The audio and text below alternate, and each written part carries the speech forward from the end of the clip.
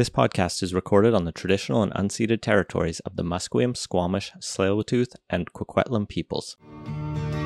British Columbia, I've seen your mountains high, seen your pretty rainbows and your blue crystal skies, watched your winding rivers as they flow around the bend. To me you're not a stranger, you'll always be a friend.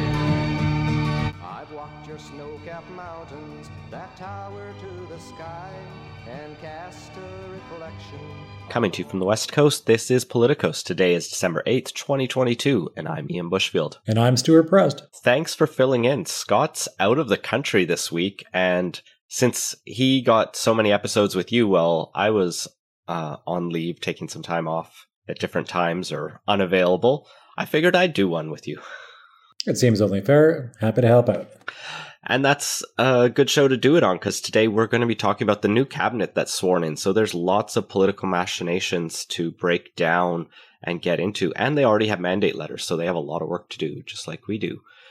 Help us do that work. Patreon.com/Politicos. Let's dive in. A new cabinet was announced. You've done radio interviews on it already. Stuart, what's the takeaway you've been giving? Well, it's these, in one sense, it's the delivery of generational change. So we see a bunch of new faces at the cabinet table and faces, those who have been in more junior roles really stepping up. So the top line changes are seeing Katrina Conroy as Minister of Finance. I think she's going to be a crucial figure in this government, and we can get into that, not just because of her role as finance, with finance, but her role as essentially the voice for the interior, along with Nathan Cullen.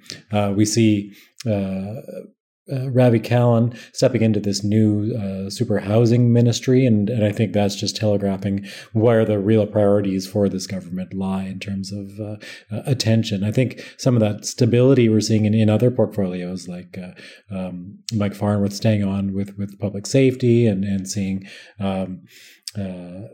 folks stay on, Mitzi Dean staying on with children and family development, and seeing Murray Rankin staying on with Indigenous affairs and reconciliation. These sorts of assignments suggest that I think there are areas where the government just wants to keep on keeping on. They just really want to maintain the direction. I think health gets thrown into that basket as well, with Adrian Dix hanging on as health minister, and where we're really going to see the flash and the bang of this government comes in places like housing and perhaps on climate readiness. And so we see Bowen Moss stepping into a full cabinet role finally there. Yeah, that was really interesting. We knew the new housing ministry was coming, and we'll talk about that in a minute. But the other new ministry to expand cabinet slightly was this emergency management and climate readiness. Previously, emergency management, I think, was tacked on to Mike Farnworth's role as public safety. It kind of makes sense there. But I think the goal here, reading the mandate letter, is to create something that is a ministry about resilience, I guess, is probably the best way to put it. Right. I think we have it, and now it's interesting. We have, I think it's 3 different cabinet posts where something to do with climate is in the name. Right. We have obviously the Minister for Environment and Climate Change Strategy, George Heyman, but now we have Energy, Mines, and Low Carbon Innovation, Josie Osborne, and Emergency Management and Climate Readiness with Bowen Ma. And I think to some extent that's a bit of advertising and branding, but I think it also speaks to the reality that we have to deal with the realities of changing climate and attempts to move to a low carbon economy as distinct facets of living with this changing climate. We want to be part of the global effort to reduce emissions and to curb the speed with which the temperatures are rising around the planet, but we also have to deal with the fact that they are rising, and we are going to continue to see these effects. It really is no shock to anyone in British Columbia at this point, whether we look at what happened in Lytton with fires there, or we look at what happened on the Coquihalla. And so I think there is a certain amount of good sense in that, along with the political branding. Yeah, I think one of the 4 pillars of EB's first 100 days is climate, right? It's as well as housing, public safety, and the toxic drug crisis. he hasn't talked much about climate yet and what he's doing in the first 100 days, but I think with this new team, well, George Heyman is still there, but between Heyman, Josie Osborne in Energy, Mines and Low Carbon Innovation, and Bowen Ma in the new role, as well as it does tie into things like transportation, housing will come up in this, and a few other roles will get tied into this. Agriculture and food, no doubt. Climate change does touch everything, as it turns out. So the change and some of the that mix, right? That mix of experience and new voices, it left a lot of the pundit class kind of confused in many ways, but I think it is just that. It's that desire to try to feature some of the new people that EB works really well with and wants to get along with. Selena Robinson moved out of moved out of finance to post-secondary education, where she's still in cabinet, but most have clearly seen that's a demotion. You know, I love universities. We both think they're very important, but it's hard to make the case that post-secondary education is as critical to the province as the Minister of Finance. I would love to make that argument, being a post-secondary instructor, but even I can't make that argument. So yeah, I think it is a demotion, but it is also going to be interesting to see what Ms. Robinson does with that portfolio. It is, I'm sure there'll be a moment of adjustment moving out of a central agency into one of the line departments here. But I think once that dust settles, there's work to be done in the post-secondary sector, whether it's trying to deal with some of the issues that we're well aware of, like credentialing those who have training out from abroad coming to BC. That's a front and center issue associated with the lack of doctors and other health professionals in the province. But there are other post-secondary issues as well. How do we deal with the balance between domestic students and international students? We have this tendency for universities around and other post-secondary institutions around the province to really try to attract as many students from abroad as possible, and having them pay full freight for their education, or just about full freight, and it's leading to significant tuition increases, which are creating protests in campuses like UBC and elsewhere. So there's a lot to be discussed in post-secondary education, and I'm not going to hijack this entire podcast to make it about that, but I could. Lots of other really interesting names in here. Nikki Sharma in Attorney General. She was apparently the most popular pick. Allegedly, that was the one who got people giving a standing ovation at the announcement, and just tears. Like, people really look up to her, really rising star. And to go, I think she was in backbench before, and to go right to Attorney General, like, that's one of the most prominent roles. She has a big chance to do a lot here. One of the challenges with a role like Attorney General is you ideally want someone with legal background to sit in it, since you are kind of the province's highest lawyer. And that does restrict how many people the province can choose from, or David Eby could choose from, based on his caucus. The NDP is not the party of lawyers, it turns out, but they have a few. They do have a few, but it is a reminder, too, that in some ways, Eby's biggest challenge, or one of them anyways, was to replace himself in cabinet. Going to the big chair in the center, somebody's got to be the Attorney General, and that was the role that he filled quite admirably. He was one of the star performers in John Horgan's cabinet. That's why he is now Premier, or one of the reasons anyways. And so to have someone come in and be able to do that job, it's a job that Murray Rankin, for instance, was pinch hitting in, and it could have gone better. We'll put it that way. So yeah, his question period performance was not looked well upon by, I think, anyone who watched it. No, I mean, it's difficult when he's there for one set of responsibilities with Indigenous relations, and then to have to take on this whole other set of responsibilities at short notice. It's tough to do, and I believe he's 72 now, so he is one of the elder statespersons of this party as well. Yeah, the other people I'm kind of watching in this new caucus, or in this new cabinet, is Rashna Singh in education and childcare. This could be a really big move. She was previously, I think, the parliamentary secretary for anti-racism initiatives. And, you know, there's a lot of challenges in education. They did just get that collective agreement signed with the BCTF, so at least there's labor peace for her to deal with, but always tensions there. Brenda Bailey up to the Ministry of Jobs, another young face. And Jennifer Whiteside moves from education over to mental health and addictions. So there's just a lot of deck shuffling, some new faces in there.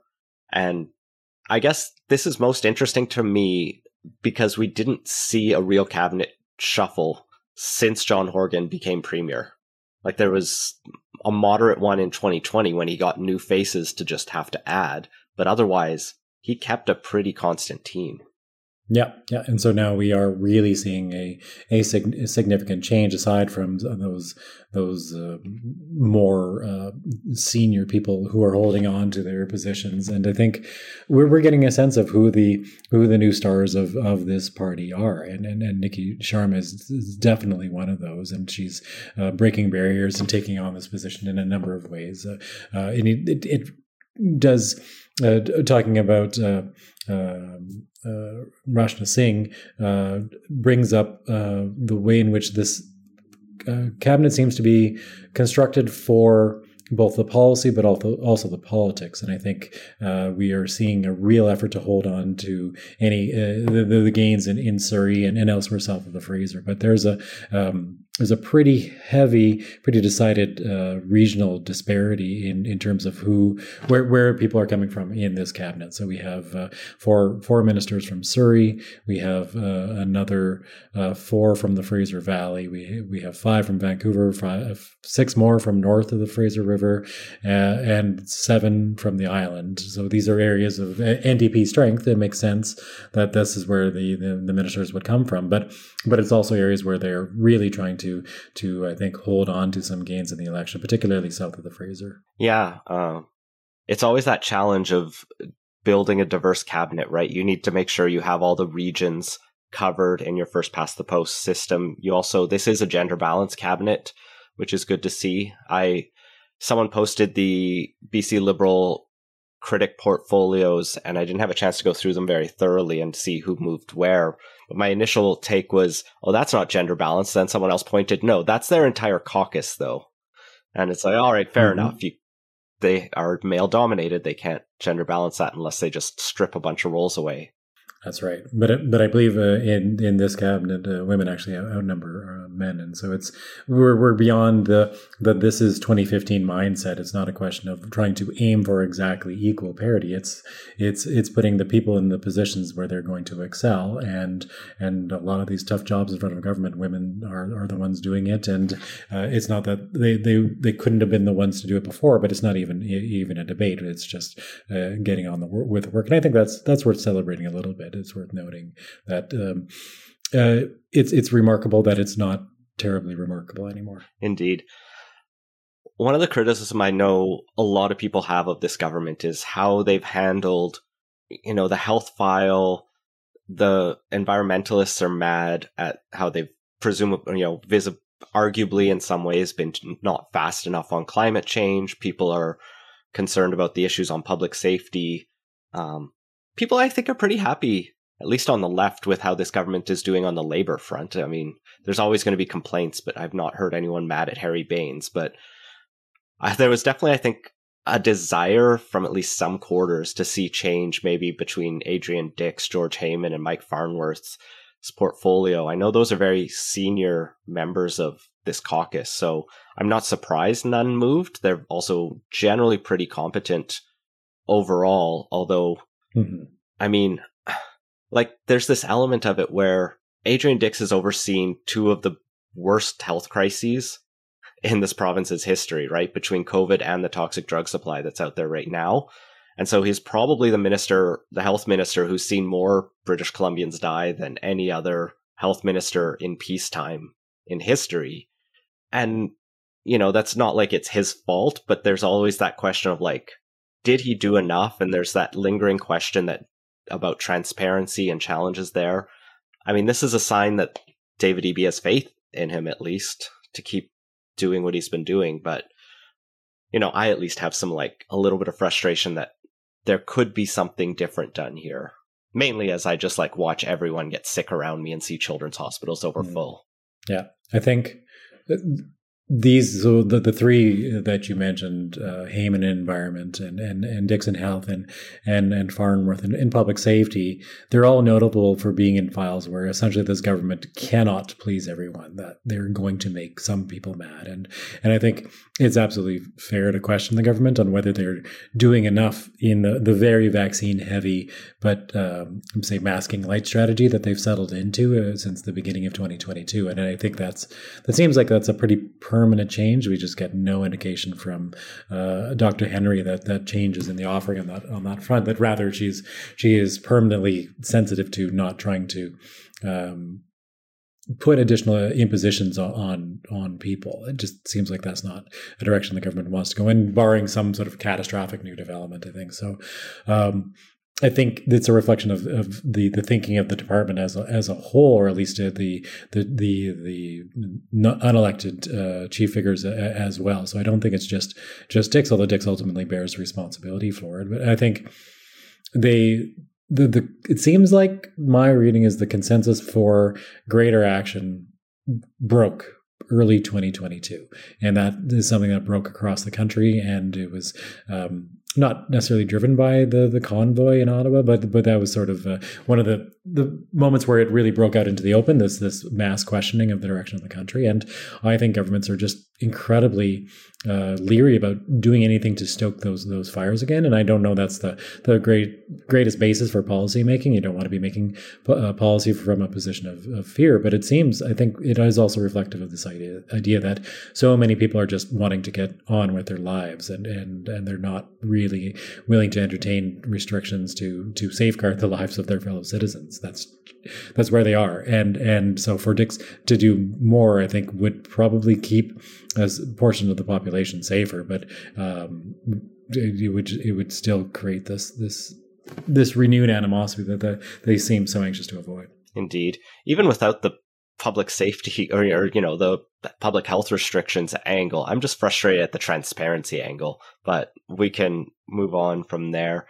Let's spotlight that for 1 second, because that is, if you wanted to have a broad criticism of this government as a whole in all its dealings, transparency is really bad, whether you're looking at access to information requests and making those just harder to obtain, just the lack of really transparent numbers, despite the endless urgings of the province's data journalists and others who are just trying to make their own informed decisions. It's just, you can make data transparent, and it can help your cause if it's reflective of the balance that you're trying to achieve. You can make it tell the story you need to by giving people access to the same information, or at least good information, the substantive information that will help them make their choices, because particularly when the province is not taking more aggressive action, and it really is up to people to keep themselves safe, there's really no excuse for not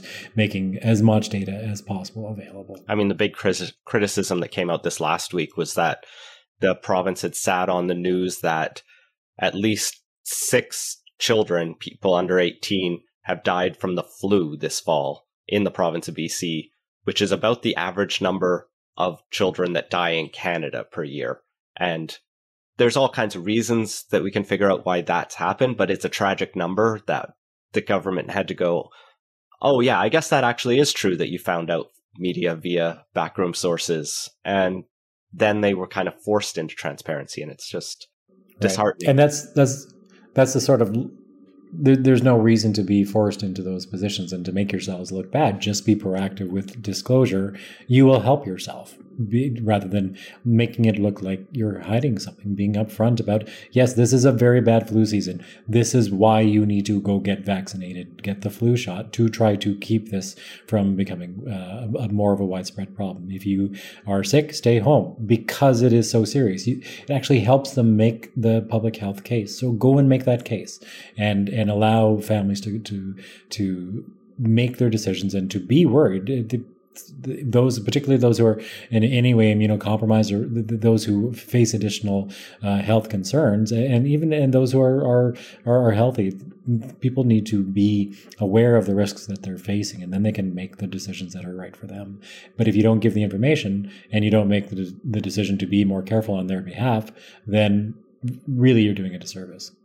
Well, let's jump back to cabinet and to the people not in cabinet. The NDP caucus is large enough, they can have 24 odd, I don't have the number in front of me, people in cabinet, plus another dozen parliamentary secretaries who we won't get into, but there's a dozen people who got nothing.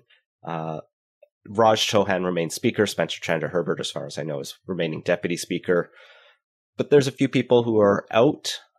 Notably, Katrina Chen specifically asked to not be in cabinet, and she went public with the fact that that is relating to longstanding trauma from gender-based violence that she's been a victim of, and so we wish her well in her recovery from that.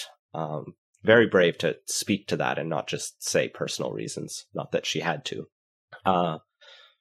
George Chow and Nicholas Simons are also out of cabinet. I did look up both of their ages. Chow is quite old and has been around for quite a long time in caucus. And Nick Simons as well is, I think, veering on 65. So I can see why neither probably wanted a role again, or maybe they didn't get on with David Eby. But I could see both not running again in the next election. John Horgan's not anything.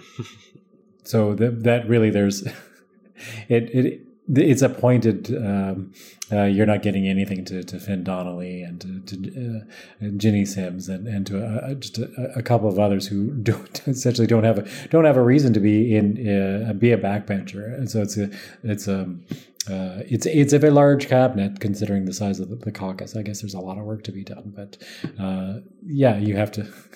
I do wonder how Finn Donnelly is feeling today. Yeah, his previous role was like parliamentary secretary for fisheries, and I did see him speak to that role a couple months ago. He did a lot of work on fisheries when he was a federal MP, and he cares a lot about fish. I can tell, like, personally, that is his thing. I think he worked in an environmental NGO before he was an MLA, and he worked on fisheries issues. And so he was very excited about it. And so that has to be disappointing to him to not get to continue to be the fish guy. Although I'm sure he can still speak to it in Victoria. But yeah, he can join Michelle Babchuk, Gary Begg, Ronore Leonard, Mike Starchuk, and Henry Lau in the backbench. It feels like most of the younger MLAs did get roles, though. Yeah, I think there is the sense of a new guard, and so it is not surprising that we see some of the older MLAs who are I would not be surprised if they're not running again or just beginning that process of moving themselves out. I would be interested to see. Obviously, we've seen Ginny Sims look for work elsewhere. Whether Finn Donnelly contemplates a similar move to jump to municipal politics as well next time around. If this seems like he's hit a ceiling here. This is a trend we've seen in a number of other jurisdictions as well. The challenge for all of them is we just had our municipal elections. Sims didn't do well in hers in Surrey, but they'll all have to make a decision about whether they run again provincially before that happens, or maybe there'll be another federal election coming up. They can just wait until a new job comes on and then run for that one. Well, they all have lots to do. Along with the announcement of the council and the cabinet, the mandate letters have already gone up. And what I love about the buried website where these are all hidden on the government, they're not hidden, but it's not like the most obvious how to find this. They've posted the mandate letters before they even have headshot photos of every cabinet member, which I just found amusing. Some of the cabinet pictures are also quite out of date, and people look much younger than they are today, like Adrian Dix and others, but we all wish we fairness, could. My photo on LinkedIn, I believe, dates from the 2000, the 00s, so it does happen. I didn't have a chance to go through all of these. Cabinet mandate letters can be pretty boring. They all follow a standard format of a lot of copy-pasted text at the start and end that pats the government on the back. They say, congrats on being the new minister of X. Here's what we've accomplished on X. Now go ahead and do these bullet points. And so it's those bullet points that I'm kind of pulling out. I found the finance ministers to be pretty interesting. The big question is, they brought in Katrine Conroy seemingly out of nowhere. Like, she is a longtime caucus member and someone who's held multiple cabinet portfolios, but pretty much everyone went, I didn't have her pegged as coming into finance. And so the question is, what is she going to do with this new role? And she's been given a number of new avenues to go after. And thanks to Selena Robinson, she also has $5 billion to spend as she goes on this. But some of the first things that David Eby has set out is trying to basically bring in more money.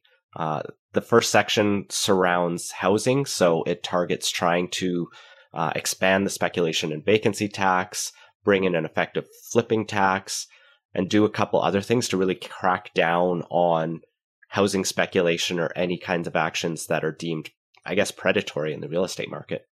Mm-hmm. Well, I think this is an indication that the things that matter, whether we're talking about finance or whether we're talking about housing, whether we're talking about probably half a dozen other portfolios, it's housing. So this is where the government's attention is. And I think we'd see similar things, whether we're looking at the health minister's mandate letter or the post-secondary education minister's mandate letter, trying to find training for things like health professionals. This government has a certain set of priorities, and that's really where the energy is going to go, I think. So we're getting a sense of that. The themes of the first 100 days will be the themes of the second 100 days and the third 100 days and so on. So, it is interesting that it's a fairly narrow set of response or tasks for the finance minister, focused on reducing that demand side equation for housing. And again, it's something that the government is already doing in a number of ways, and so we're just incrementally changing things further at this point. And that's not going to be the thing that tips the balance for housing affordability in the province, but as part of the effort. It's not just on the demand side, Stuart. Also in her letter is to finally deliver the long-promised renters rebate that was in the 2017 platform, that was in the 2020 platform, but it's 2022 and renters still don't have their $400 a year, I think it is, of cash back from the government. Maybe next year. Well, this may be the year, and that $400, $500, whatever it turns out to be, that's money in your pocket. And sure, it's no homeowners rebate on property taxes or anything like that, but it's something. And the other big thing, and it's also related to housing that I saw in here, is that she's going to be working with the Minister of Housing to establish a rental housing acquisition fund. And this is described as something that will support nonprofits to purchase affordable rental buildings for sale and protect renters from being displaced from their homes by big corporations. I think the idea is basically this low-rise or mid-rise apartment building that's full of rentals goes up for sale because some, corporation doesn't want to maintain it anymore, and a nonprofit society can take it over with some funding from the province and run it as a continual rental building, which is actually, I think, a pretty novel idea. Yeah, I think it's another one of these ways in which they're really trying to maximize the efficiency of the current housing supply and make sure that it serves the actual the greatest need within the housing market. So trying to ensure that wherever there are units that are available, that they are being made available to renters in a reasonable ongoing basis. It sounds like it's a good policy, and it emulates some things that we've seen Vancouver try to do as a city. But I think having provincial support for that kind of initiative can make it substantially more effective. And I think that leads us into Ravi Kahlon's mandate letter as Minister of Housing. He's got a lot to do because the government is very committed to building a lot more housing, and so a lot of this seems to work in the ideas that David Eby pitched during that brief period where we had a leadership race and he released one policy and it was on housing. And then people went, where did that go when he released the Housing Supply Act? And that focused on a couple things. So Kahlon has to deliver a refreshed housing strategy that's partially already underway. So there'll be a BC Builds to build housing for middle income families, resolving landlord tenant disputes faster, that rental housing acquisition fund, really working with local governments to crack down on Airbnbs. And I think the big thing in here is legalizing secondary suites province-wide. That won't make a big difference, I think, in Metrovan. Most of the communities around here do allow secondary suites and basement suites. They aren't always done legally, but they are allowed. And to also, Kelowna will be allowed to expand the number of units allowed to be built in cities using single-family home development permit processes. That one's a bit vague to me. It kind of reads like allow more single-family homes to be built, but I think he means build denser within single-family zoning. Yeah, I think it's suggesting that there would be a minimum, so duplexes where single-family housing is currently allowed, or triplexes, and so it's yet another way. It sounds like it's trying to get the province to the place that Metrovan largely is already, and so that's laudable, but it's also not going to solve this situation in Vancouver, where it is most acute. Yeah, the rest of it's a lot more vague. It's things like, move forward the Housing Supply Act that was just passed, that fast tracks or sets the targets at municipalities and make sure they actually meet them. Work with the Minister of Transportation to make sure there's transit-oriented development built around transit stations. This might tie into the powers the province gave TransLink and other transit agencies to build near transit hubs. But we don't have a lot of specifics here in the meantime. So some promising stuff. It's good to, set those rules province-wide and make sure that those extra rentals can be opened up. Yep. Yeah, the test piece here. Go ahead. No, it's good. So you say your test, and I'll say the real. I guess the real test for this is, what does Ravi Cologne do with this portfolio? Like, it's with any of these, you have what's on paper, but they can always go above and beyond that, or there's no real punishment if you don't meet it. Well, in this case, so the piece that is not here that is interesting, and it's a real missing piece for solving the housing affordability crisis in BC, and the provincial government can't do it alone. They need federal support to do it, but is just sustained additional funding to the tune of maybe $1 billion a year for social subsidized housing. If you really, really wanted to crack this nut, just making sure there's this stable, predictable supply of housing that the market will never meet. And then once you do that, it will take the pressure off the bottom of the market housing, market housing market, and it will start to turn the ship around. But it's a significant financial investment, additional capital investment, and there would be returns on that, given that it would be building real assets within the province. It would be returned to the way in which things were done in the 1990s and prior to that. But it was always done with federal support. Federal government had much greater funding capacity in those days relative to the provinces. The provinces do collect more revenue now. They are more capable of doing some of that work on their own, and so I think that would be one of the things that I would continue if I were a journalist on this file, for instance. I would continue to ask about that, because it seems like it's one thing that the province is doing. It is building some subsidized housing in the province, but it's not enough to address the shortfall from the 1990s, when that process really ran aground and then was not reignited until just the last few years. So we have this unmet need that needs to be addressed. And if you really want to deal with the problem, then that has to be part of the solution, this additional supply.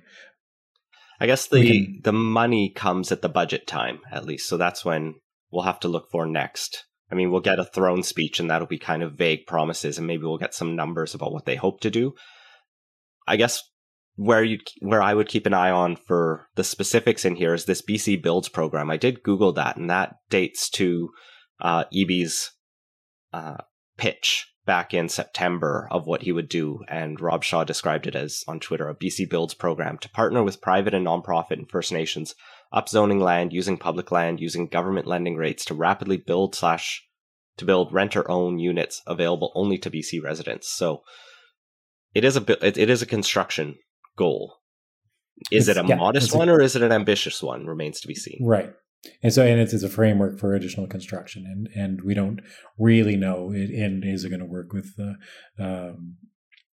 the existing structures, BC Housing and so on? Is it going to be is it just going to be a small sort of boutique public-private partnership? So it's a framework for additional housing, but we don't know, and we won't know for some time what it actually looks like. On that, when we find out what it will be, the next big piece is obviously going to be the budget. And the fact that Ravi Kahlon is on housing and the Premier has already signaled that housing is his top priority is an interesting dynamic. If we rewind prior to Anjali Appadurai jumping into the leadership race, Ravi Kahlon was seen as the chief potential rival to Eby for the premiership, and certainly the chief rival within caucus. So Kahlon not running was seen as what was turning it into a coronation until Ms. Appadurai upended that entire apple cart. But it was notable then to see these two potential rivals. Now they are allies within the government, both landing on housing. I think it again is really laser signaling the focus of this government, but it also means next time we have an election, this government better have something substantive to show, not just like we have housing starts, but we have actually started to bend the housing cost curve in some way. Like something is getting better, because we have seen a lot of things being announced and the situation getting worse for British Columbians. And so I think at this point the clock is ticking a little bit. And given that two of the obviously the central figure in BC politics, but also his chief rival are both their names are attached to housing now. They have all kinds of political incentive to really get this thing moving. So I would not be surprised if we see additional financial commitments to this, and there is money to go around. We know that as well. There's also the other thing we didn't mention is the real other tell that Eby has a lot of faith in Kahlon is that he gave him the House Leader portfolio or role as well. That was transferred from Mike Farnworth, who is now Deputy Premier as well, I should mention. But Kahlon gets House Leader, and so that gives him a lot of internal, unseen power in terms of who gets question period time, and these kind of inter-caucus dynamics go to him now, and that, right. It's a very important high-ranking role. The logistics of getting the business of government done in the legislature, that is up to Mr. Kahlon now, and so how he performs in that role will determine the success of the government. So Eby has really put his faith in that relationship and in his ability to perform. So again, we know who the central figures are. They are Mr. Kahlon on the issue that matters most, but Eby is going to be right there, and so it's one of the reasons why it's an interesting appointment. I might have thought that the two of them would want a little more space between them, but they're going to be working side by side on this major portfolio. And one of the dangers here, we haven't really talked about this yet, but one of the risks for Mr. Eby here is in his desire to be seen as a man of action on questions of policy. I get the distinct impression he likes doing things a lot more than, let's say, campaigning.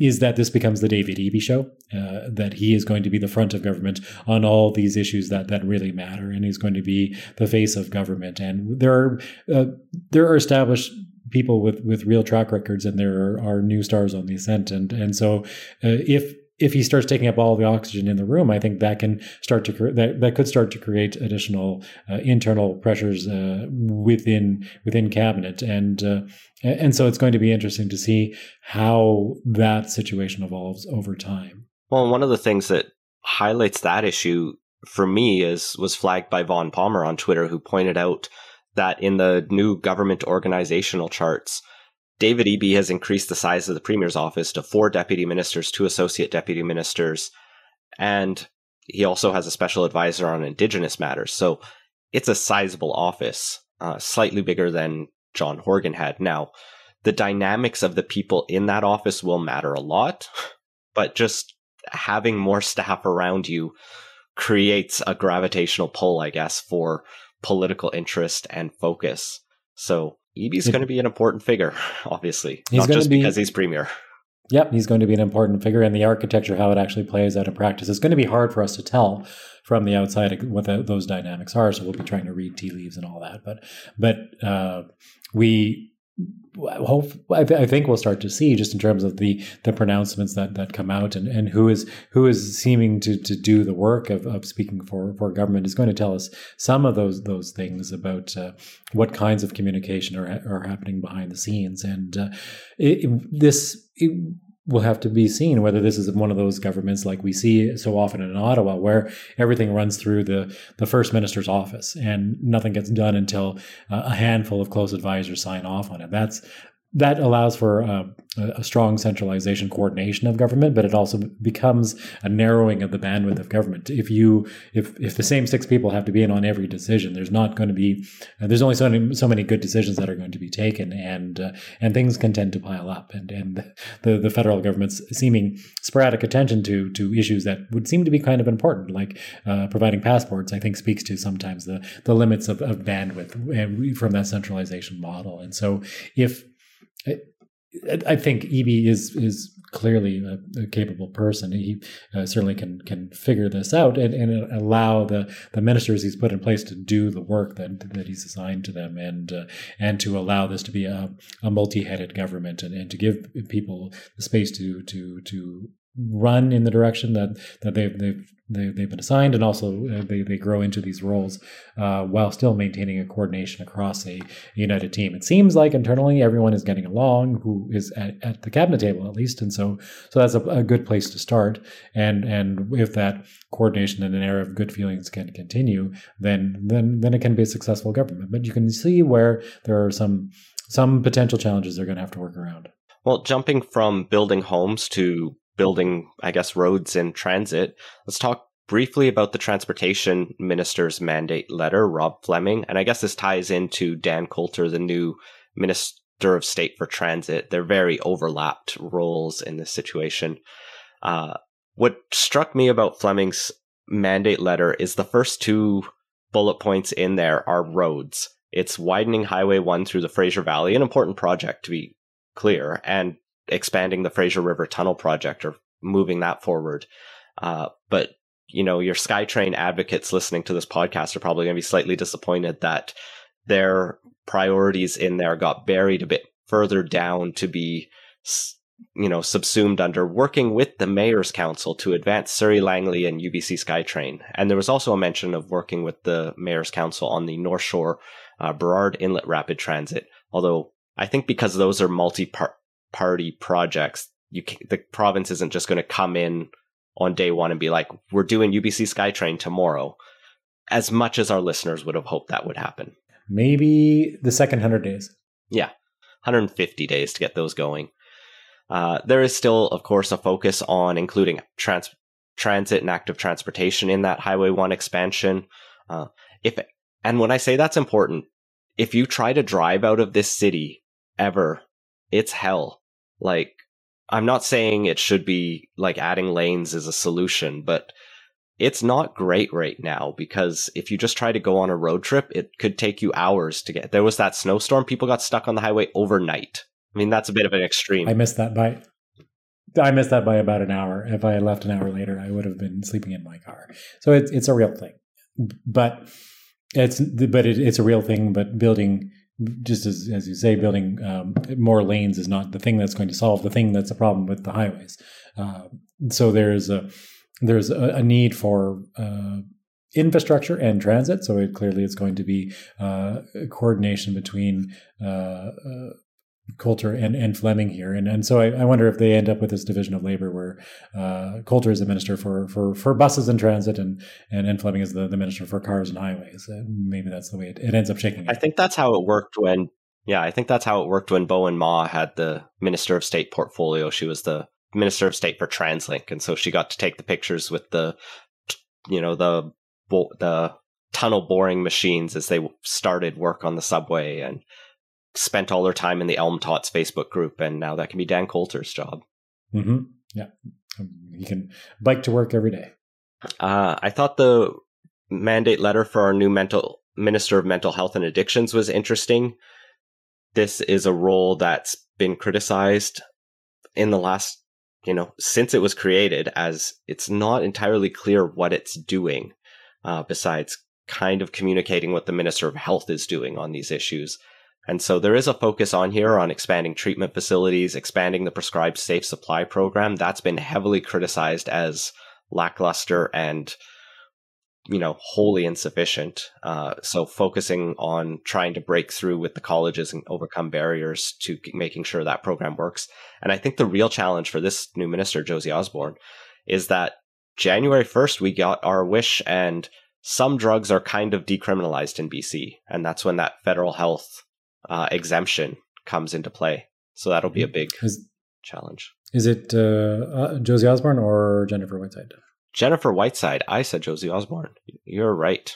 I think this is one of those portfolios where it is a new face. I think Whiteside was in education previously. Yeah. But so moving from one file where I think the government faced criticism, but also was able to deliver on things like labor peace, as you were mentioning. This is another difficult file for the government, where they are limited in terms of the answers they seem to be able to provide. So implementing decriminalization is going to be a major project for this government, and expanding the health services available to respond to that. But expanding the existing sources of support for those dealing with issues of mental health and dealing with issues of addiction.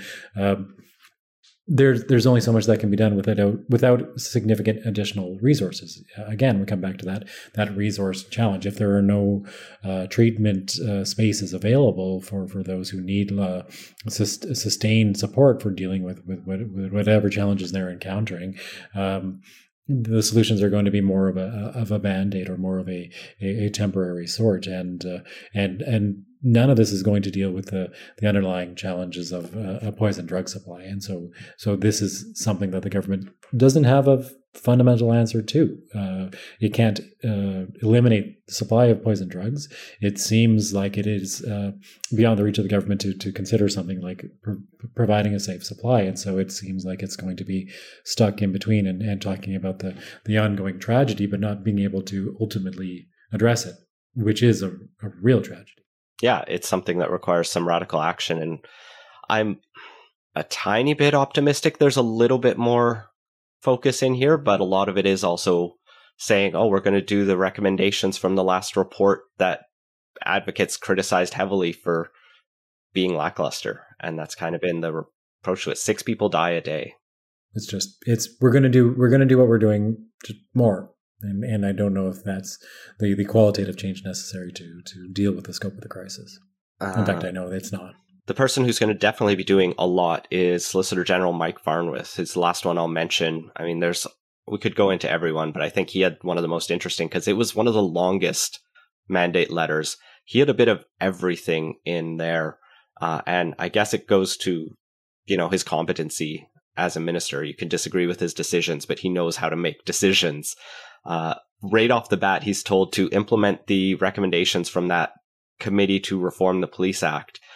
It's unclear to me how many that would be, because that was a very comprehensive report that started with, let's get rid of the RCMP and bring in a BC Provincial Police, which this government has not talked about wanting or being willing to do. You could probably say you've done most of the Police Act reform without doing that, but I suspect that watching what has happened in Surrey, there's going to be extreme reluctance to moot the idea of let's change this police force and turn it into a different police force. It just seems like it's a recipe for an incredible headache and challenges and it's a real possibility of being stuck between two police forces, having to go back and forth between them, which is what Surrey seems to be trying to accomplish at the moment. And so I think they're going to probably try to steer clear of that. Again, this is one of those portfolios where I think the government is trying to do some things that they've already put in motion, but not really trying to expend a lot of political capital and oxygen in the room. And if you run through the list of the other responsibilities given to Mike Farnworth, say there's a pretty good argument that he is really the successor to the David Eby role in this cabinet, the minister for everything potentially explosive and difficult. Mike Farnworth is dealing with ICBC, dealing with Cullen Commission recommendations regarding money laundering, implementing calls for justice, dealing with missing and murdered Indigenous women and girls, and so that's a hugely important issue that there's all sorts of justice involved in doing that, but also peril for the government if it's not done just so. And dealing with issues of gangs, dealing with on down the line, all the things that seem like very little upside for the government and a lot of potential downside, just politically speaking. All kinds of upside from a perspective of justice, but you want someone that you can trust to handle those jobs. That used to be David Eby and Mike Farnworth, and now it seems like it's Mike Farnworth. Yeah. A lot of the stuff that David Eby's talked about in his initial press conferences was about public safety, and so that's all in here. The peer assisted care teams, launching those across the province, the Safer Communities Action Plan. I didn't even put it in our notes, but there's also convening roundtables across the province with people about making communities safer. So it's a lot. He's going to be very busy, man. It is a lot. The ICBC stuff that got mentioned is actually fascinating because it's Mike Farnworth has had the ICBC file for a little while now, since David Eby largely cleaned it up. I mean, people will vary in their opinion of that, but what got mentioned here is that Farnworth needs to improve the ICBC experience for pedestrians and cyclists involved in vehicle collisions. And this dates back to the infamous Ben Bolliger, I think, Twitter thread after he was hit by a car while cycling and then faced a bill for damaging the car, I think is roughly what happened. And he ended up fighting it and was righted in the end. But it took a lot of him publicly shaming the government, saying, I'm in hospital and ICBC is sending me a bill. This is not okay. Mm-hmm. Yep. Although it also is evidence that one person, I mean, it is not the situation you want anyone to be in, but one person really being vocal that something is not right can make a difference. Government can be effectively spotlighted and perhaps a little bit shamed into taking action. One other point to make there, just generally within the portfolio, there's a lot of things that are going on in the province that are not necessarily going to be making it into a mandate letter that the province really needs to pay attention to on issues of policing. And so those are, I think, part of the unspoken responsibilities of Farnworth as well, dealing with issues of, let's say, the politicization of police forces in Vancouver. This is an issue that I think the province needs to be concerned with and do something about, whether it tells police unions that they must remain impartial within municipal and other elections. That's going to be a controversial action, but I hope we hear calls for it to happen because it needs to happen. Having a politicized police force does no one good, neither the police nor the policed. Well, and I think it's worth reflecting on the fact that the public mandate letters is a very modern phenomenon, right? It's only been around for a few years. And when something from government becomes public or is intentionally made public, it's a comms document, right? It is communications and PR tool. So they're not going to put the dirtier and things that, need to get done but are hard to say kindly, I guess, in there in the same way. And so everything they're going to talk about is the stuff they're going to spin in the most positive way. And so, we're going to fight police corruption might be something you could say, but they probably just wanted to avoid starting a fight there when they might be able to deal with it a little bit more quietly. They're hoping. But you're right. They're all exercises in communications, and we do get a sense of government priorities and the sense of things the government wants to have done and to be talked about, and then it's up to citizens and those who are speaking on their behalf and doing reporting on this to really keep these other issues in the limelight. Even if the government doesn't want to talk about them, they do need to be talked about. So just to kind of turn us to close out the show, I found the latest Angus Reid Premier Approval Rating Survey. This came out just yesterday, actually, and the data was done. Oh, why didn't I get the number right in front of there? Earlier this month, I believe. These come out pretty quick. Here it is, November 28th to December 3rd.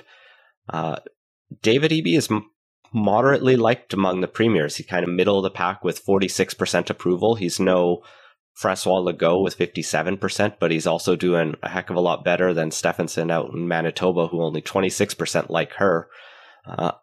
Very funny to me is that Eby is just ahead of Danielle Smith in Alberta, who has 42% approval.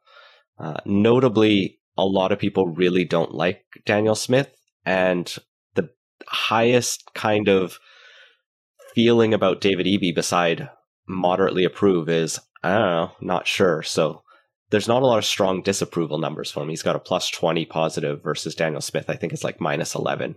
A good way to start as a premier, I guess. Yep. I think there are worse places to start from. And this is always the challenge of being a leader coming in midstream. This is a government that is no longer a spring chicken. They are now responsible for what is going on in the province. They can try to blame the BC Liberals or the BC United, whatever the name will be that particular week.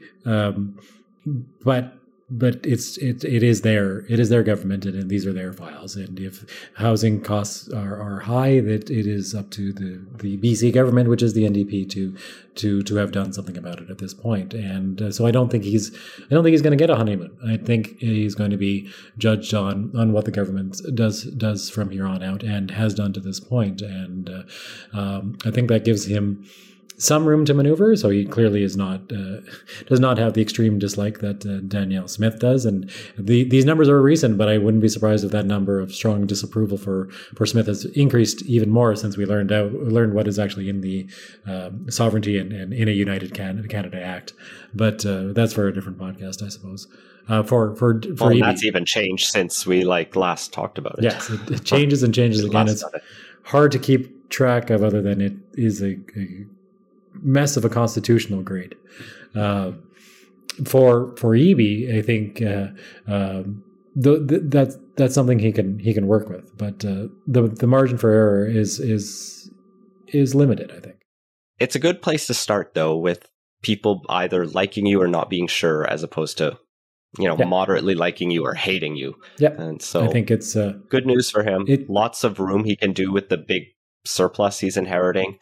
And he just needs to get on with the work that, he set out for all his ministers.